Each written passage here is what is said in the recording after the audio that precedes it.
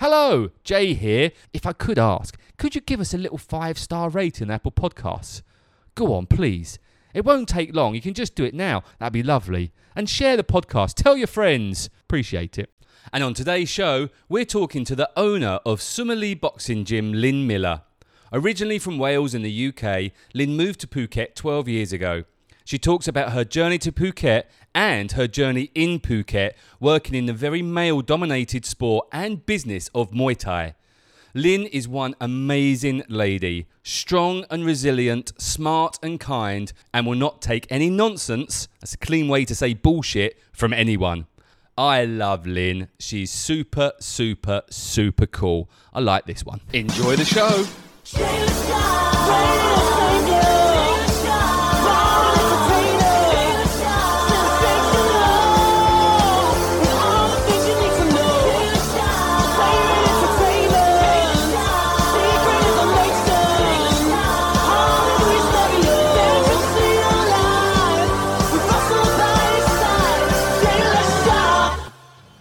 Welcome to the podcast. Thank you very much. Thank you for inviting me. Oh wow, that was very. That was very posh. That was very posh. Have you been studying about how No, interviewing? and this is my first podcast. So Have you not done a podcast before? No, I've never done a podcast before. Somebody Plenty did of ask video. me once, and I said no, I don't want to do a podcast because I don't like talking. And the guy said, Lynn, have you ever met yourself? That's like saying you don't like going to charity events and buying lots of stuff that's on the raffles. Yes. Same thing, isn't it? Yeah. I don't really like wine. I don't actually. I don't drink anymore. Lynn Miller. Yes. Now let's get this right. Oh, don't point at me. Sumali, is that right? Somali. Oh, So no, it's the answer to your question. Somali. Sumali Yeah. Boxing Gym. Yeah. Is it boxing gym? It is, isn't it? It is boxing Yes. gym, yeah. Okay. How long have you been in Phuket for? I have been in Phuket for nearly 12 years now. It'll be 12 years in August. But the first time I came to Phuket was in 2000. That was 21 years ago. I No, did the I'd maths. check you out. And the first time I came to Thailand was in 1983. There you go, Jay. Were you born then, Jay? Just. Thank you very much. I'm taking that one. Yeah. That's lovely. 83. What was I doing in 83? Probably not a lot. Probably watching WWF. You were probably quite wrestling. young. I was. I'm a 76. I'm 45. Oh, really? Yeah. I'm not telling you how old I am. You don't need you to don't know. look a day over 30. I know. Russell's older. 38. Why did you come here in 83? What was a holiday, I'm guessing? I actually came on I didn't come to Phuket. I came to Thailand. Okay. So I went to Bangkok and I went to Pattaya, and I actually came on my honeymoon. So it was my first foray into the Far East, and we did Hong Kong, Bangkok, Pattaya, and Singapore, but not in that order. When were you in Hong Kong and Singapore? I was in Hong Kong from 79 to 90 and Singapore from 90 to 94. Oh, there you go. Yeah. Did you bump into each other No. at all? I don't think we did. No. We might. I mean, I went to my fair share of charity dues in Hong Kong back in the day, so we might I have. wasn't into charity dues at that So in that stage. case, no. I couldn't afford them. at that Only stage. now. With them all, with the champagne. Yeah. So where were you? UK originally? Yes. Whereabouts? I'm from South Wales originally. Okay. But I spent most of my adult life in the New Forest, which you know very Oh, well. I know very well the Jay. New Forest. Yes. Ditto. Yes. Yeah. Whereabouts in South Wales? So the place I was born was a place called Newbridge, which is just across the border actually in South Wales. So I lived there for 17 years, and then I went to the Midlands for 1 year because my parents moved up to the Midlands. Then I went back to South Wales for 6 years. I was in Swansea for 6 years. Okay. What were you doing at that point? I'm guessing that was In Swansea, post-school. I was at university, yeah. Oh, okay. What was your uni degree? So I did 2 degrees, check of course, you out. needless to say. So my first degree was in psychology, and my second degree was PhD, which was a study on the cognitive, social, and psychological effects of secondhand cigarette smoke. So it was one of the early studies on passive smoking. Okay. And what were your findings? Just out of interest, if you remember, what did I actually say about the time? It was a huge volume of many different studies and experiments. So the findings were that basically, and to cut a long story short, that of course at that time people smoked Like a lot chimneys, more yeah. than they do now, and it was very common in meetings and things like that to be in a very smoky environment. So the basic finding was that non-smokers did actually suffer a considerable amount of psychological discomfort from being in a smoky environment, and that affected how they performed on cognitive tasks and how they interacted interpersonally as well, and how they perceived smokers. So in short, that was what it was about. And I would also argue the physical side effects of that. I mean, obviously, from a PhD, you're just doing And I focusing was on doing one side. psychology, yeah. Far Yeah. out. No, Yeah. Do interesting you two study. want to carry on? No, sorry, just... I'm out of this right now. Have you ever smoked? Yes, I did. Yeah, Okay, I and did. were you smoking at the time? I was smoking at the time. So yeah. what was the... Because on one side, you're kind of looking at it from another... Were you looking to say, no, these secondhand smokers are full of shit, they don't know what they're talking about, there's nothing wrong with smoking? Or was it a case of you were aware of what the real impact of smoking was? No, Or was this a random, it was- that sounds it like a good was idea? None of those things, actually. It was because at that time it was an emergent issue. Right. And I was offered a scholarship to do some research from the Social Science Research Council. And so having been offered this scholarship, that I then discussed with my the person who was going to supervise my PhD, well, what do we think is going to be a good area to work on? And he'd seen a report in one of the highbrow newspapers, but I can't remember which one it was. The Sun. Yes, it was. And it was a study on pilots and how pilots... Pilots with an L, not pirates. I actually thought you said parrots. That's what I was thinking. I was going to make parrot jokes. I was going to make parrot jokes. Yeah, It was airline pilots. Yeah. And Yeah. so I can't remember a lot about that. airline pilots. Airline pilots. Because, of course, at that time, you could smoke on airplanes. My old man used to do that because my old man was a smoker, and at the time, I thought yeah. you were going to say he was a pilot. No, he wasn't a pilot.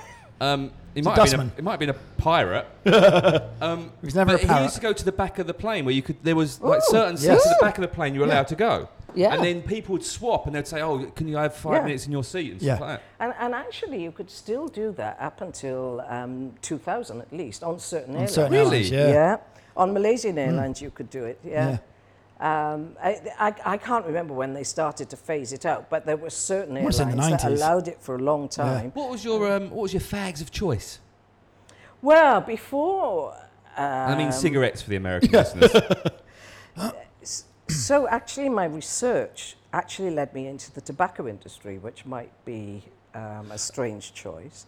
So I went, after I finished my PhD, and this is relevant to the question, after I finished my PhD, I was recruited as a research scientist for BAT, which is a company you may well be familiar with. British American Tobacco? Yeah, that You're was welcome. why I ended up in the Southampton area, the New Forest Ah. area, because the research and development is in Southampton. So prior to joining BAT, I smoked Marlboro, and on Reds? joining Reds, Proper yeah, red? of course, Wow, yeah, of right. course. Of course. Of course I did, yeah. And then I went to BAT. I switched brands to 555, which was their Ha ha ha. signature brand. Yes. I've never heard of 555. Yeah, well, it's the particularly gold ones. yeah, it was Yeah. very popular, particularly in Asia at that time. Ah. Yeah. Don't look at me like that. So Well, you're coughing enough, so I'm just wondering how many fags have you had today? Cigarettes, that is, once again.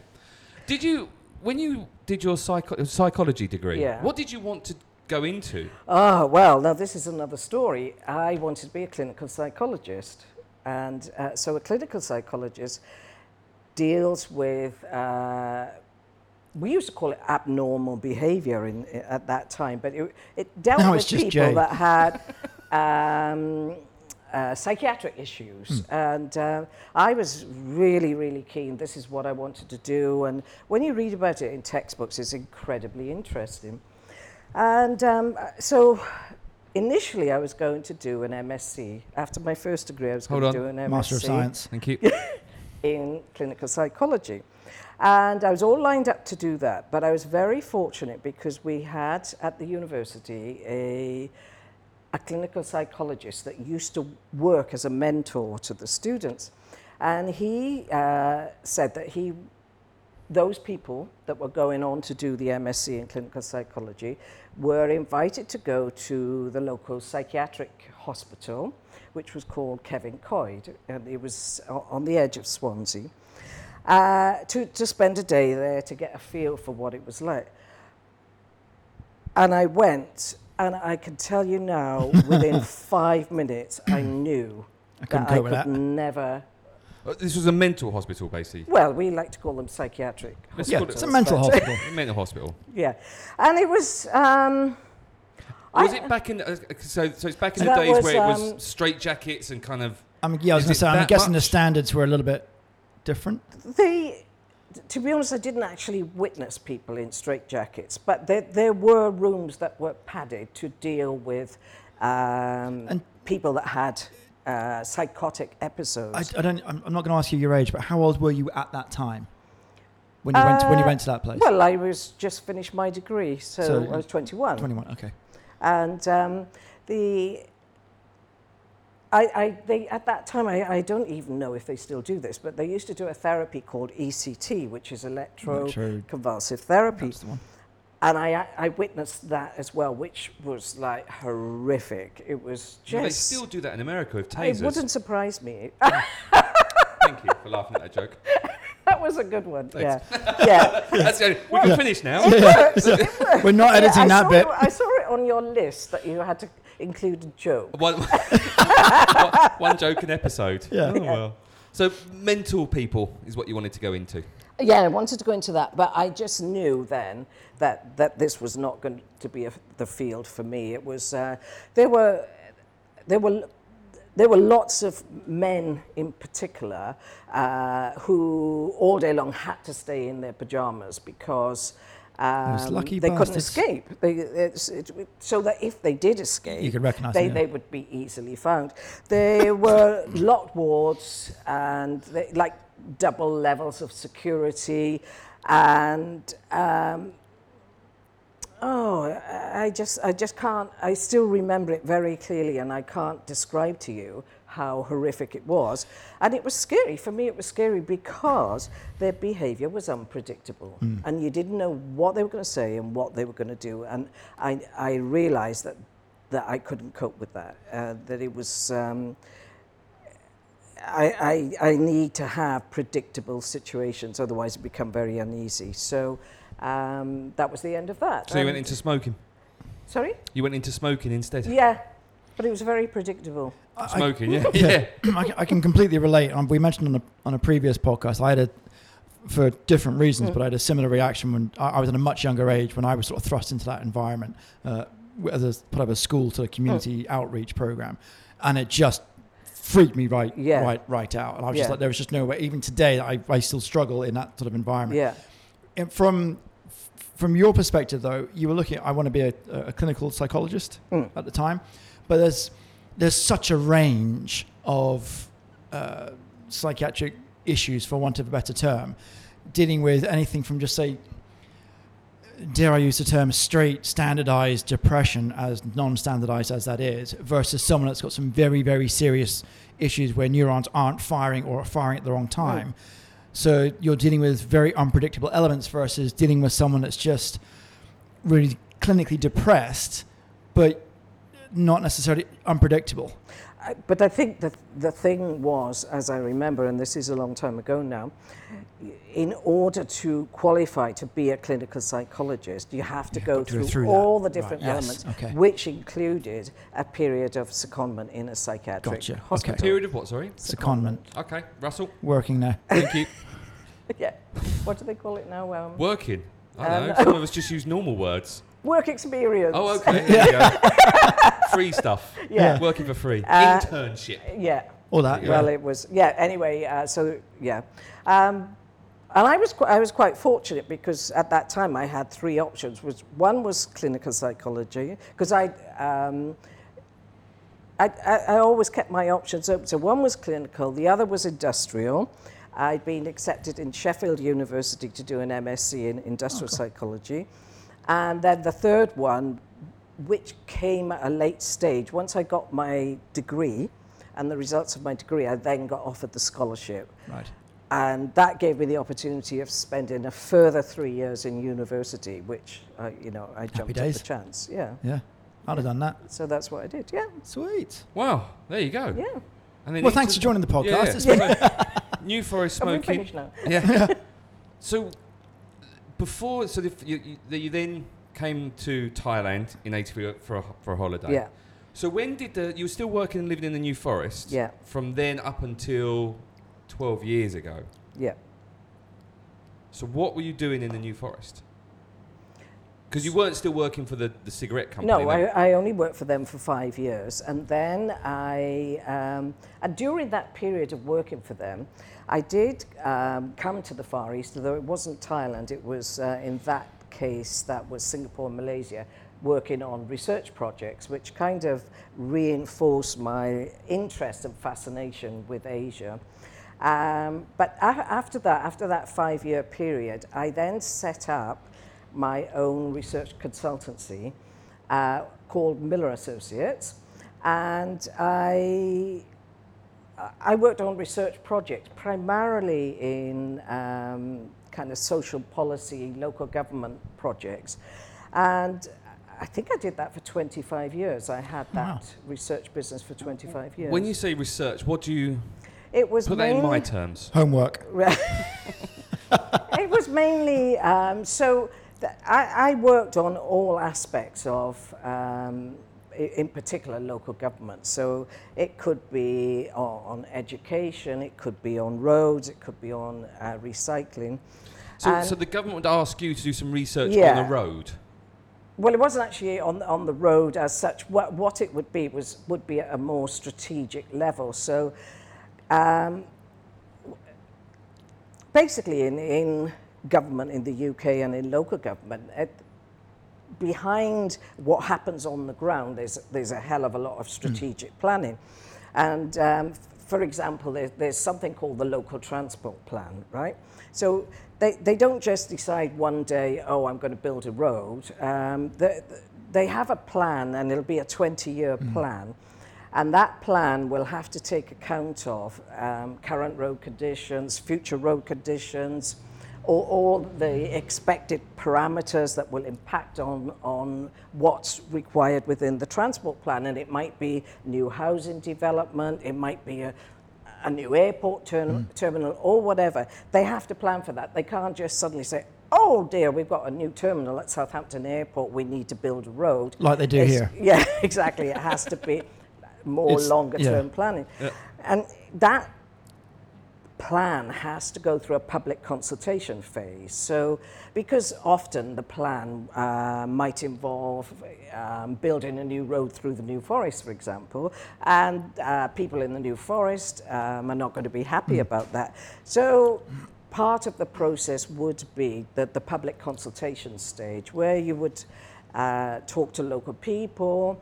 And you might do that in, there might be different ways. It might be, like business to business will be one-to-one interviews with business leaders, a lot of focus groups, which I'm sure you've heard of, and surveys. And the purpose of it was to try and put into perspective so people would understand, well, this is the reason why we need a new road, or we need a new bypass, or whatever. So people could make informed decisions about whether or not they supported a particular policy. So your company would do that research? We would do the research, and then once we'd done the research, that would then be presented to the politicians, or the local politicians in that case, and then the politicians would vote on that policy. So the policy is designed by the civil servants. Then you go through the public consultation phase, and then it's the politicians that will decide whether or not to go forward with that. So 25 years of that. So 25 years of presenting. I mean, obviously it wasn't all rose. There were a lot of very interesting projects too. But doing the work, doing the research, pulling it all together and then presenting it to the people that ultimately would make the decisions. How did you choose to go down? I'm not seeing a lot of psychology in that. I'm sure there's elements of it, and also but the research. You missed the link. You missed the link, Russ. Yeah, You're the missing link, Russ. I went at the wrong exit, a roundabout or something.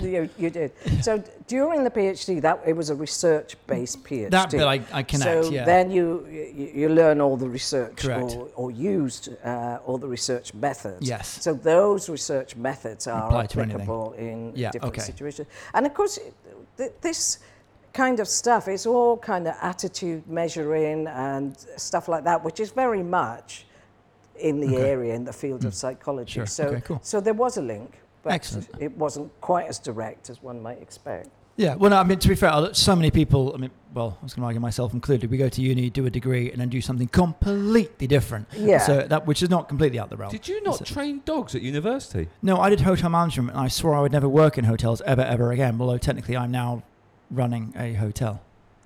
Technically. Which one? Canine Point Academy. Oh, right. If you've got a dog that needs training, or you're just going away for a little while, then you can go to Canine Point Academy. That was fucking seamless. There you go. 12 years ago, you made the move to Phuket. Yeah. So what was the process of you going, do you know what? I've done 25 years. Done my time. Miller Associates. I Yeah. want a new challenge. I want something new. I want to get out. What was the reason for you to come in? Well, there was, on the business-wise side of things, I had been doing it for 25 years. I feel that the business was moderately successful. And, but it was, there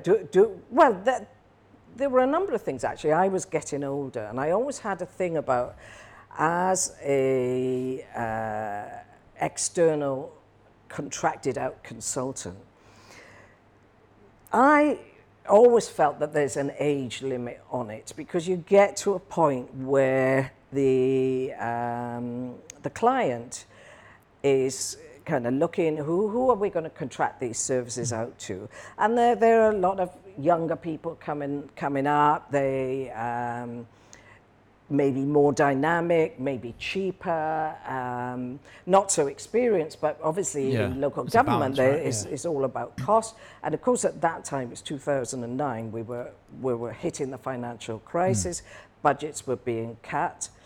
And one of the things that was quite pivotal really was I went to a meeting, and the council was Basingstoke and Deane Borough Council. And there was a politician there. He was, what do you call them, the chair of the council, but not quite sure if that was the name. But he was the lead man of the council. And he was a bully. He was a real bully. And it was a meeting that there were many things on the agenda, of which the research that I was presenting was one of them. But there was a young officer, civil servant, young officer, and she came in to present her findings. And I can't remember the details, but he really bullied her. And none of the other officers, more senior officers, none of them supported her. And it was a dreadful experience to watch. And I just thought, do I really want to be doing this? Do I want to be kind of watching these things play out for much longer? Maybe there are other things that I can be doing at this stage in my life. So it was a number of different factors really that all came together. And I just felt I'm going to have a year off. I'm going to do something, because throughout my career I'd gone from one step to the other to the next, and I'd never had a career break. So I just thought, I'm going to have a break for a year. I'm going to follow the thing that I've always wanted to do, which is to live in Asia for a while. And that was the decision. And the reason why we came to Phuket is that we had been coming to Phuket for 9 years by that time. Just the holidays. So Yeah. you've been back and forth having holidays. Been back and forth, because in 2000 they built the JW Marriott in the north of the island, and we invested in one of their vacation club weeks. Oh, you got timeshare. I've got two. Oh, wow. Check you out. Yeah. So we invested in that, and because of that, we then came back and forth to Phuket on a regular basis. So that was why we chose Phuket. What was it? A little of a drink of water. What was it like Phuket back in 2000 and when you first started coming? Because I bet it was a lot different now. Dirt tracks and a lot of places going over the hill and stuff like that. A lot of people ask me that, and I think one of the things when you come to a place like this on holidays, you actually only see a very, very limited part of the, in this case, island. So, and to be honest with you, we stayed in the JW Marriott, and we mainly came down the main road and went to Patong, or at that time it was mainly Patong that you went to for the restaurants. Tell us about your times in Patong. Oh, so you didn't actually see much of what was I bet behind. you saw some You things saw in Patong. a fair bit, yeah. In terms of the infrastructure, you didn't really see I bet there's a fair amount of infrastructure what was going on behind the scenes. behind the scenes. I went to the blowjob bar then. Brilliant. So, and then when you live here, it happens very gradually, doesn't it? And surprisingly, there's still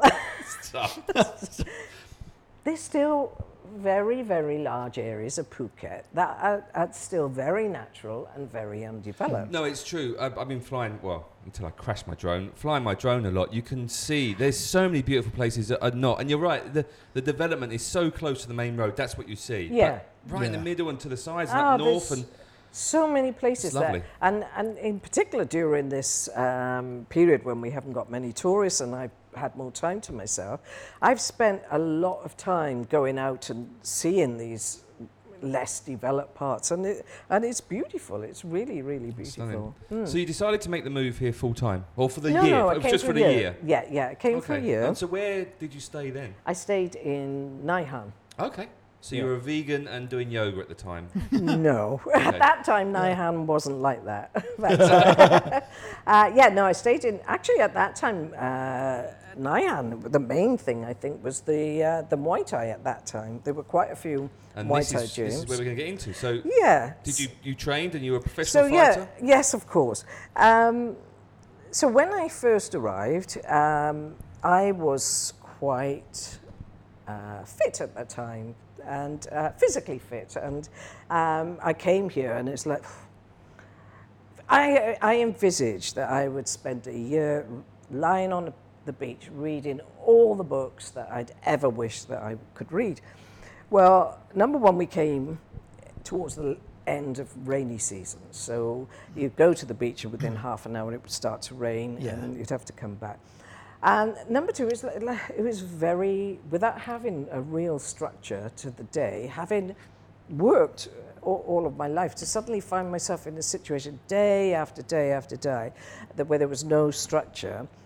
Draining. I wasn't really enjoying it very much. And oh God, we tangentially been involved in the Muay Thai. What? There's no way. I don't even.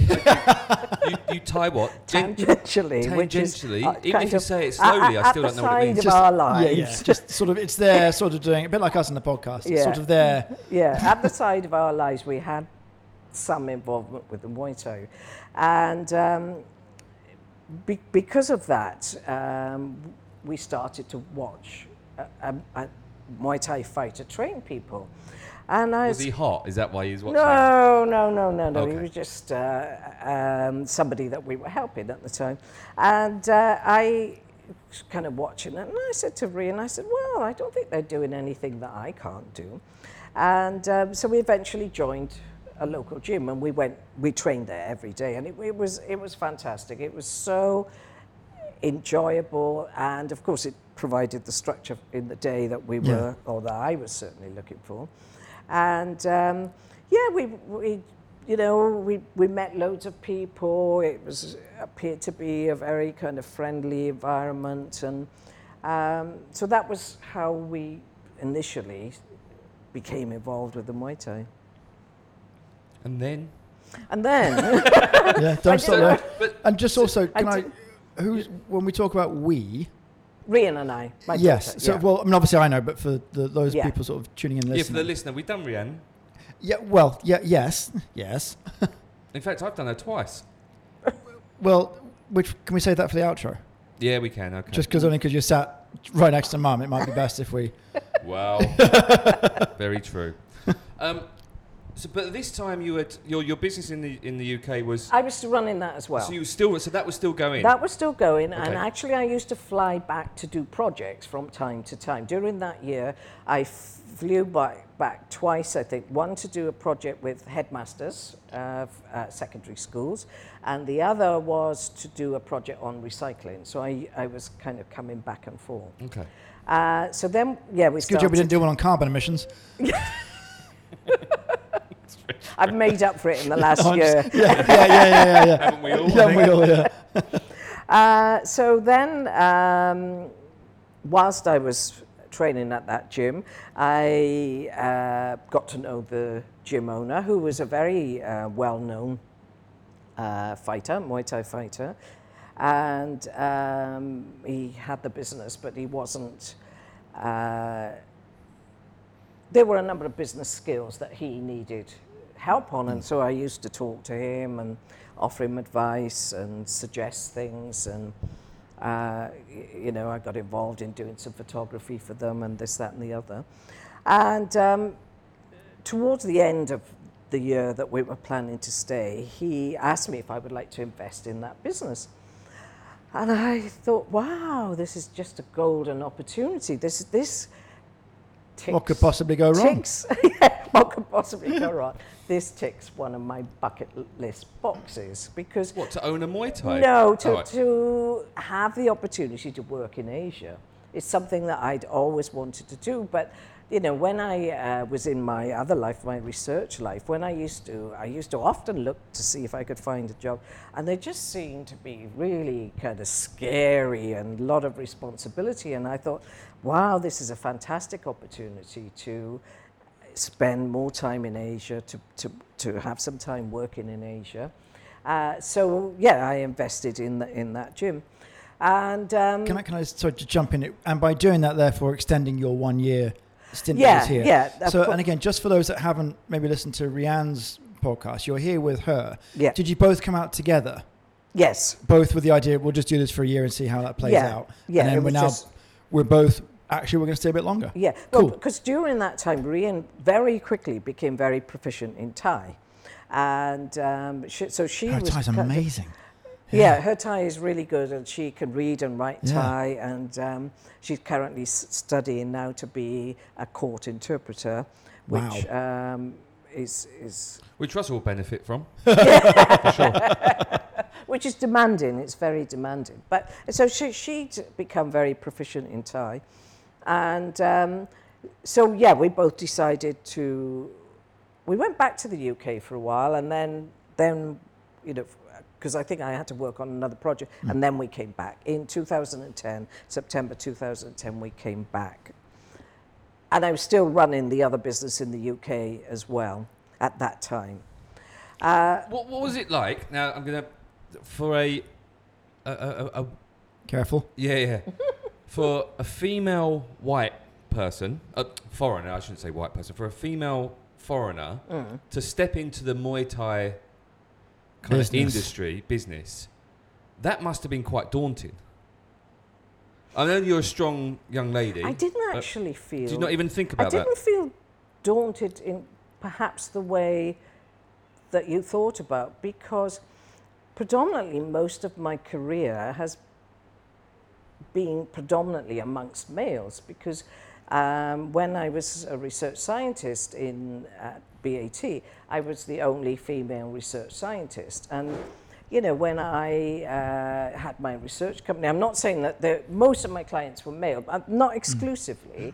So I never thought about the male-female issue. But what about from a foreigner issue? Yeah.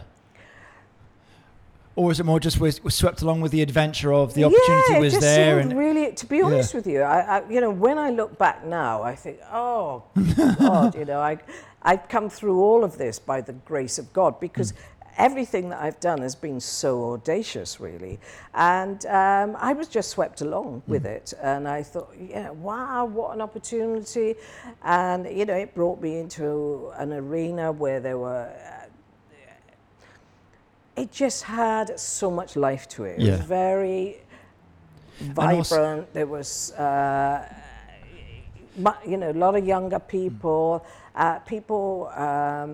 you know, in the first kind of stages of adult life, and there was just energy is the word. There was a lot of energy, and I was swept along with that. And so you'd been here at that stage for a while. You knew the place. I think it might have been different if you'd been in Muay Thai back in the UK and came and said, let's go to Phuket and set up a gym. Yeah. That would have been way more. And also, of course, remember at that time I wasn't setting that gym up. Correct. Yeah. So I know. which made that Yeah. side of it easier. Yeah. So this gym was down in Nai Han. Mm-hmm. And then, so where did the move come to? So unfortunately, so initially, as you say, was I intimidated? Was I scared? No, I wasn't.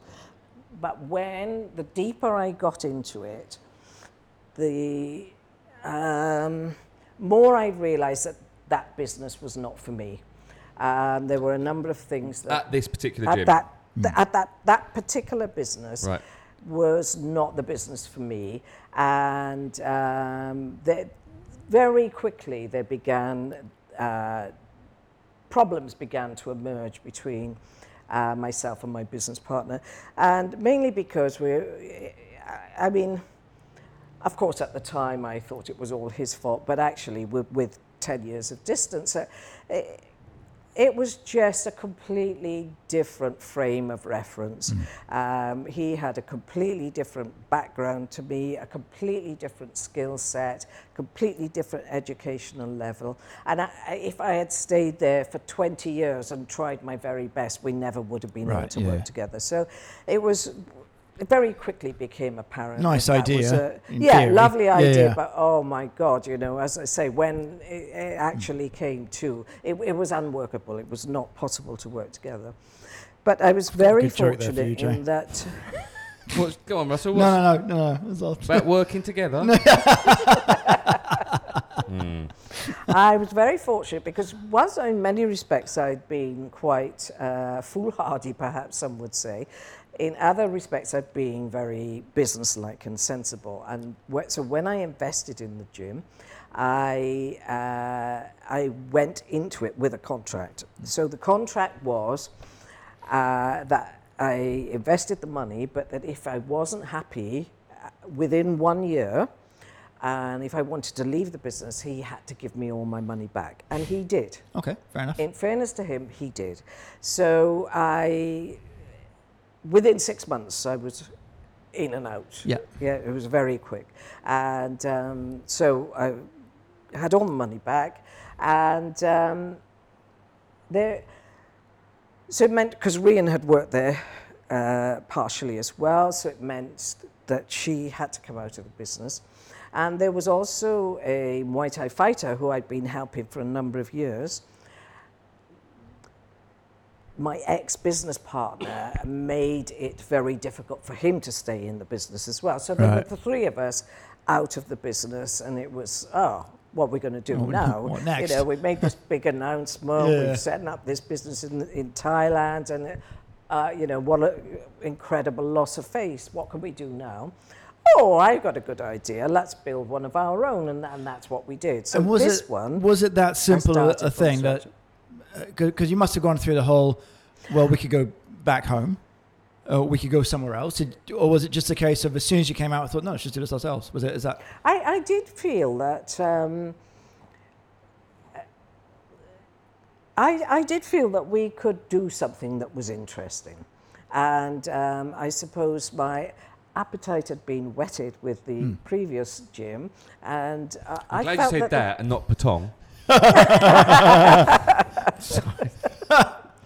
Yeah, I just the previous gym. I got that. I'm with you. Whoever Jim is. Yeah, I felt that we had the potential, the capability to do something interesting, and despite everything with the on the business side of things, I really enjoyed the business of having Lots of Muay young, Thai fit, camp. It was just sweaty men. It was Six packs. so different from anything that I'd ever done before. And I said it almost like brought all my life skills together. And it was like as if everything had come together to this. Was the gym that you first invested in down south, was that similar to this one where you could come and stay for Yes. holidays and stuff? Yeah. So it was the same kind of setup, which Yeah. is which we Just should not, explain. just not as good. So Yeah. tourists and locals can come and stay here Yeah. and train for weeks, months, however long they want to live here for. Yeah. So, and the initial concept of this gym, That's Somali gym, Somali. whatever. Yeah, It- the initial concept of Somali was very similar to that gym, which was very similar but Different. slightly Same, but different. yeah, but a little bit more westernized. For example, we added the swimming pool, and the rooms were better. Equipped. Set out, laid out, I was going to say furnished, but it's not necessarily furnished, but a slightly higher. Weren't quite so basic, slightly higher you had a standard. bed rather than a mattress. Yes. Yeah. And so the original concept of this was as a traditional Muay Thai gym, and that's how we started this business. And so we actually opened this in December 2011, so it's 10 years, coming up to 10 years now. But since then, we've evolved. So now we are quite different. That other gym has remained the same. Although it's bigger now, but it's remained the same. It's still a traditional Muay Thai gym aimed at predominantly fighters. Mm-hmm. Our gym is much more rounded. And it's not. It's a more holistic offer, if you like, and it's not just about Muay Thai. We've always had a strong focus on nutrition, and we've brought in the yoga program as well. So it's a more rounded offer, because I always felt that with the traditional Muay Thai sector, that they really limited their target market, because they were predominantly interested. It was predominantly males who wanted to fight. But I felt that there was a huge potential for Muay Thai, that it offered a lot more than that, and that a much wider cross section of people could benefit from the discipline of practicing Muay Thai, and that the focus didn't need to be on fighting. It needed to be on the person and what the person could get out of the experience. So that's what we've tried to do with this business. As a trained fighter myself, Yes. Well, I knew you would yes. bring that up. I would have been very surprised if you hadn't mentioned that. as a fully trained fighter, I trained here, and know you did. and we had a great time. We had that's where we met. Yes. How long ago was that? I'm trying to work out. Did she wake you up off the canvas?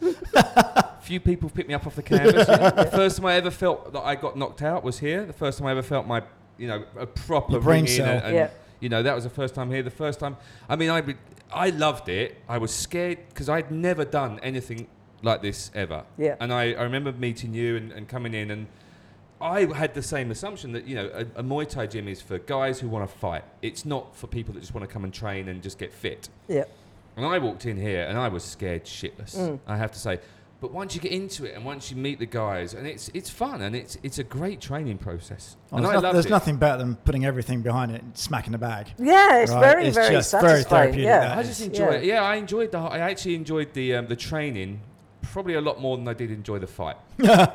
But I'm sure you did. Yeah, getting my ass kicked for however long did. I was by a young But, hot Just on Brazilian. a business side of things, did you, at the time when you set this up and sort of ran with it, did you have was it always the case of that's the direction we're going in? Or was there always maybe like an exit strategy at the back that, I think we can do this and we'll give it a go, but if it doesn't work, we'll do something else? Or were you always, because you strike me as the type this is what I want to do, and we're on the train, we're fucking doing it. Yeah. We learned along the way. Sure, yeah. And Hence why we've so evolved it was a and very adapted. iterative process where. But you were committed do- to being here. Yeah, Yeah. you do something and like, oh God, this is causing us a lot of trouble.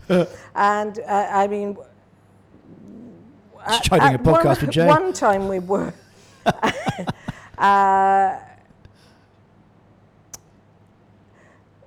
We were more focused on the fighting side of the business in the past, but during that journey, we learnt a lot. And I mean, one of the main things was that if we wanted to be a successful business, that couldn't be our main focus. And by successful, I mean a viable business. Sure, yeah. And viability to me is where you can meet your commitments, you can meet your commitments to your customers, to your staff, and to yourself. And if you can't do that in business, then you shouldn't be in business. And so in order to be truly viable, we had to change the focus. Otherwise, we were always going to be struggling. And so it was a long journey, and we're constantly learning. And of course now, during this period of no international tourists to Phuket, we're having to learn again. And so this actually for us has been probably one of the busiest times that we've had in the whole of the time that we've had the business, because we've had to be creative and think outside the box in order just to remain open. Yeah. You've had some great experience in this business for Yes. a long time now. Yeah. I mean, you should write a book or something, because that would be, I mean, I'm sure people That- would really I like to think learn that from that's- your experience. I mean, That's the if thing I that was you, jumps out at me. I would mean, write a book. Obviously, the podcast would be the first step, Yeah, but I I mean, would then write a book about this. if there was a book about it, I mean, I don't know if you've... Well, and if there was one, I would buy it. I would buy it. I'd buy it. So, but So where would actually, one funny go you to? should say that, but one of the things that we've done to try to survive during this period is we've developed an online platform, and people can subscribe to this platform for what we think is interesting content. And we've tried to be a little bit different from a lot of, well, some gyms have done similar things, but what they've done is training videos for different techniques, Muay Thai techniques.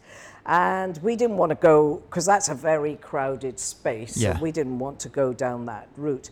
And all the time, so many people during the course of this business, so many people have said, you should write a book, you should write a book. So I thought, now I've got is an the idea. time. Now is the time to write a book. So what I have been doing, I think I've been doing, I'm trying to think how many chapters I've written so far. Probably 8 or 9 chapters I've written so far.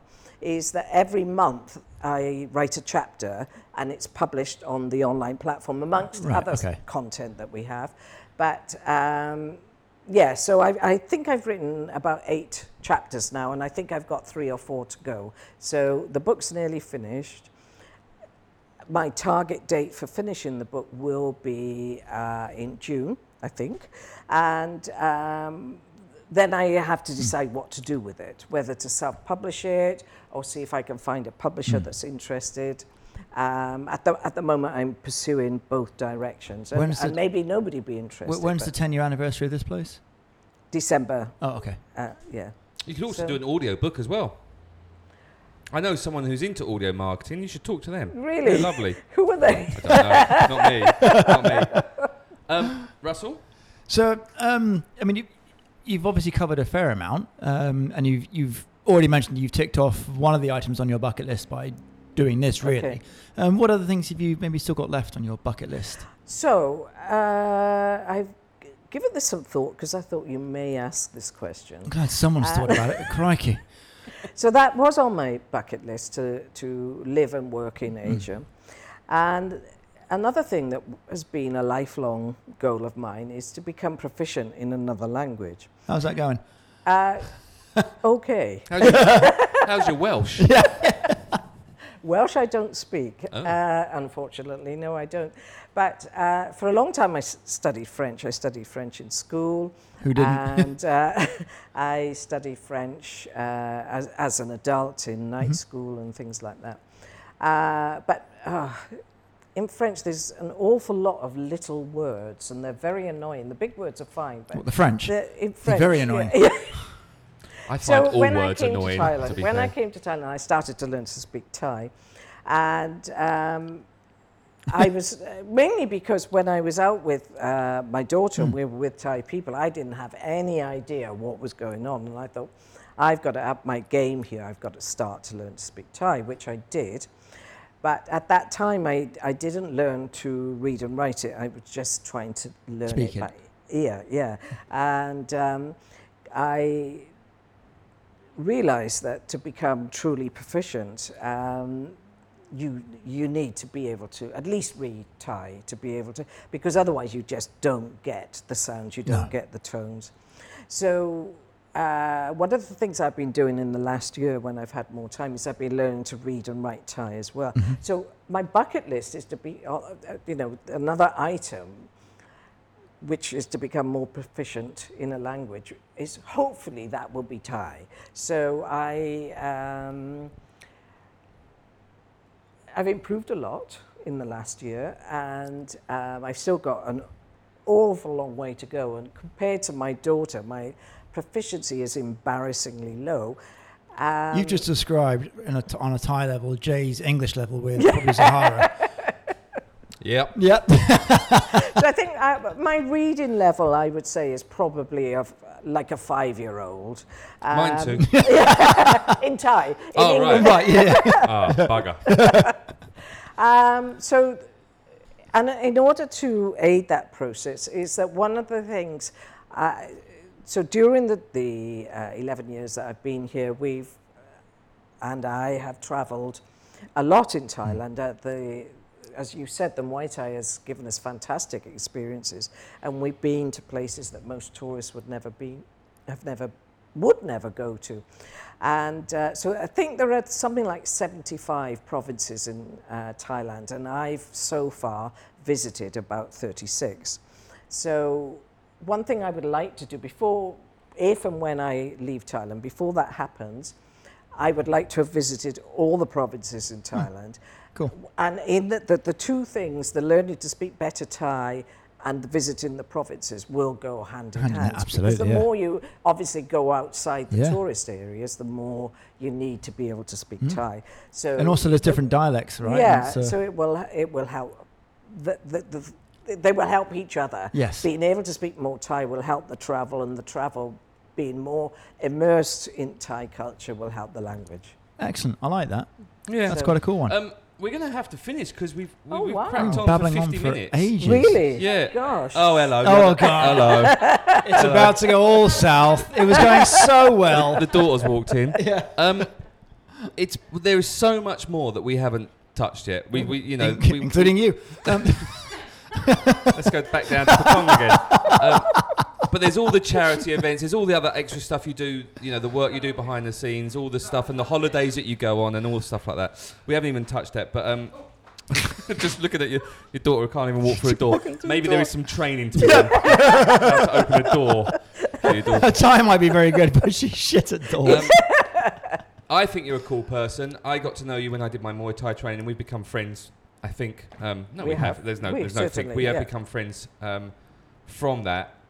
Cool person. When this place opens, well, it's open now, isn't it? People still come and train now. Yeah. So make sure you head down. And we've got a good group of local people that do come and train every day and have a lot of fun, a lot of enjoyment out of it. So, we're certainly open for business and have been throughout, apart from the time when we had to close compulsory. And you got the vegan little restaurant, you got the healthy Yoga, restaurant, you got yoga, got everything, and you're come and see you because you're a cool person. Check out the book. We'll put all the links in the description so people can have a look and sign up check for it that out stuff. from there. Okay. Sweet. Lynn, thank you so much. Thank you so much, Pete. That was awesome. Thank you I for really listening enjoyed to that. me. Thank you very Well, much. no problem. Well, Thoroughly enjoyed hopefully it. they still have. If they turned up now. Quite good. Thank you, darling. Thank you, sweetie. Thanks, Russ. Bye. Bye. Welcome to the outro. Well, that was fun. I like Lynn. A lot. I do like her a lot. She's been a big mentor to me for various different reasons. But she's a cool lady. She's smart. She's lovely. I tell you, I wouldn't mess with her No. in any way, shape, or form. Wouldn't want to bump into her on a dark and stormy night. she would kick both our asses. We'd in one enjoy go. it, but she would definitely do some damage. I would definitely enjoy it. No, she's lovely. very cool. And her story of coming here, and like I said, she is the foreign queen of Muay Thai in Phuket, for Way of sure. putting it. Yeah. And she's coming back in now. So we should start being polite. Is that? We can be very, very polite. Yes. But make sure you do check out, and I'm going to ask, as she walks in, I'm going to check out now, because she's to double check. She's walking in. Somali. Sumali. No, you can. It's all right. You don't have to tiptoe. You don't have to- we're doing the outro. What's your website? It's sumali.com. Right, so the website. Oh, here we go. Yeah. Here we go. www. Just in case you don't know that bit. SomaliBoxingGym.com, and that's spelled Sumalee. I can see that because there's a sign up there. Anyway, we're just saying how lovely you are. Yeah.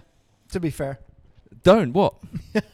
We'll keep going. Don't worry. It's okay. No, we'll quietly wait for you to collect your things and walk out, and then we'll say what we really think.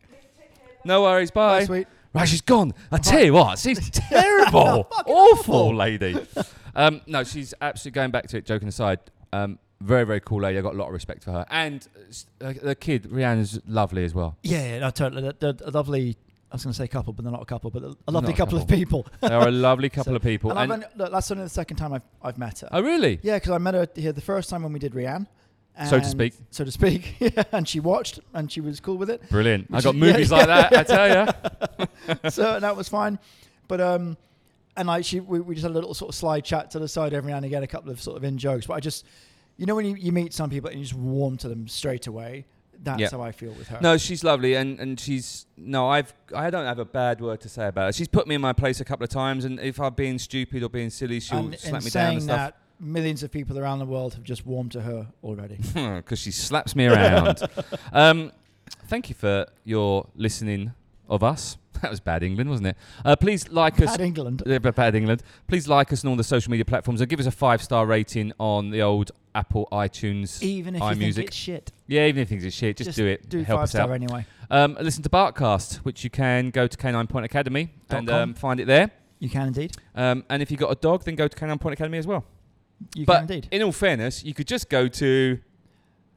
Well, I don't know now because are you talking about the podcast or Canine Point Academy? Both. So either way, I would go to PhuketPodcast.com Which you can for then... all your listening needs. No, go to that, and then it links to It your will link website, and then to my I get website. better rankings So because go of to that. PhuketPodcast.com. Thanks, Russell. You're welcome, buddy. See you next week. Bye. Bye.